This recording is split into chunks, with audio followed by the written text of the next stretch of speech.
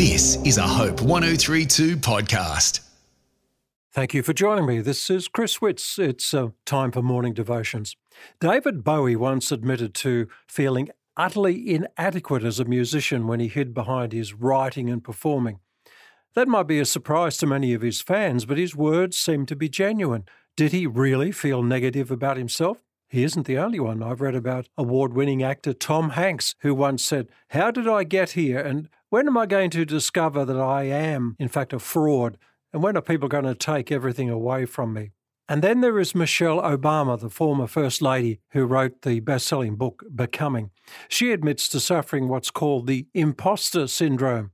She has accomplished enormous achievements in her life and asks herself, am I good enough?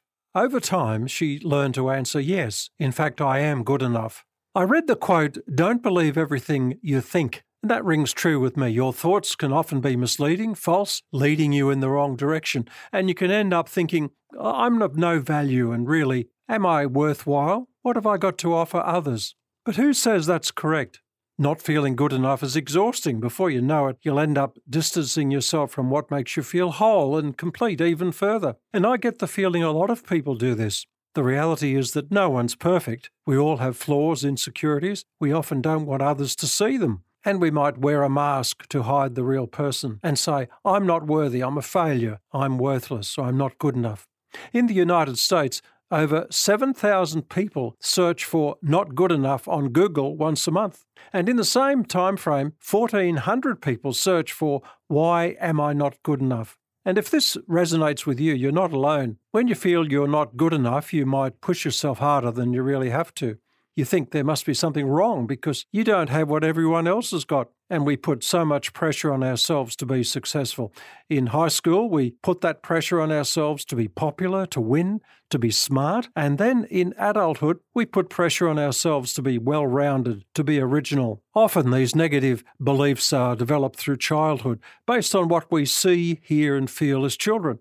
It can also occur based on life's experience. For example, if a child witnessed a parent leaving when they were little or was abandoned, they could develop this negative belief that people who love them will somehow leave them. Today, we're bombarded with images and messages and comparisons that convince us of this idea: we are not enough. We need to become more, thinner, smarter, richer.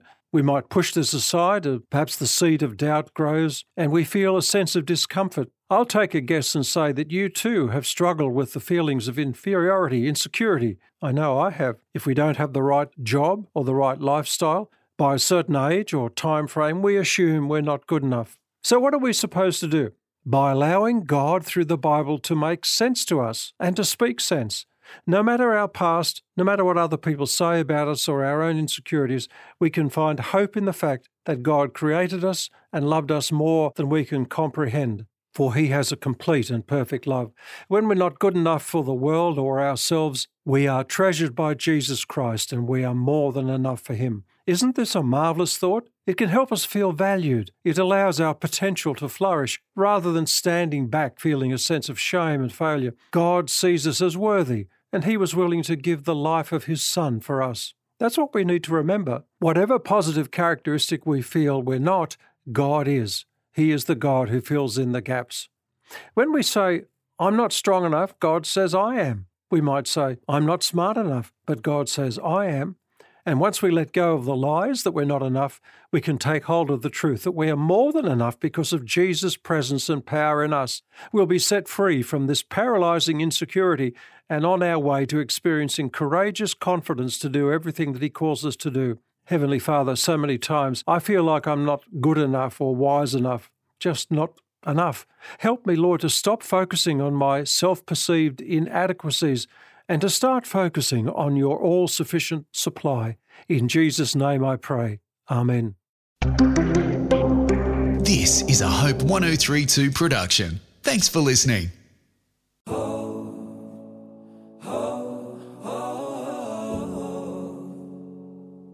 Hi, my name is Heidi Wiseman and I host my podcast, Hopeful Reflections with Heidi.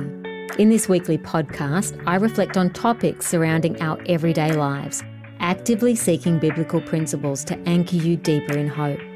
I talk about how God is everywhere and try not to miss the magic that surrounds us regardless of our circumstances. Also, faith. Our faith pleases God. I talk about the measure of our faith and how it is like a currency.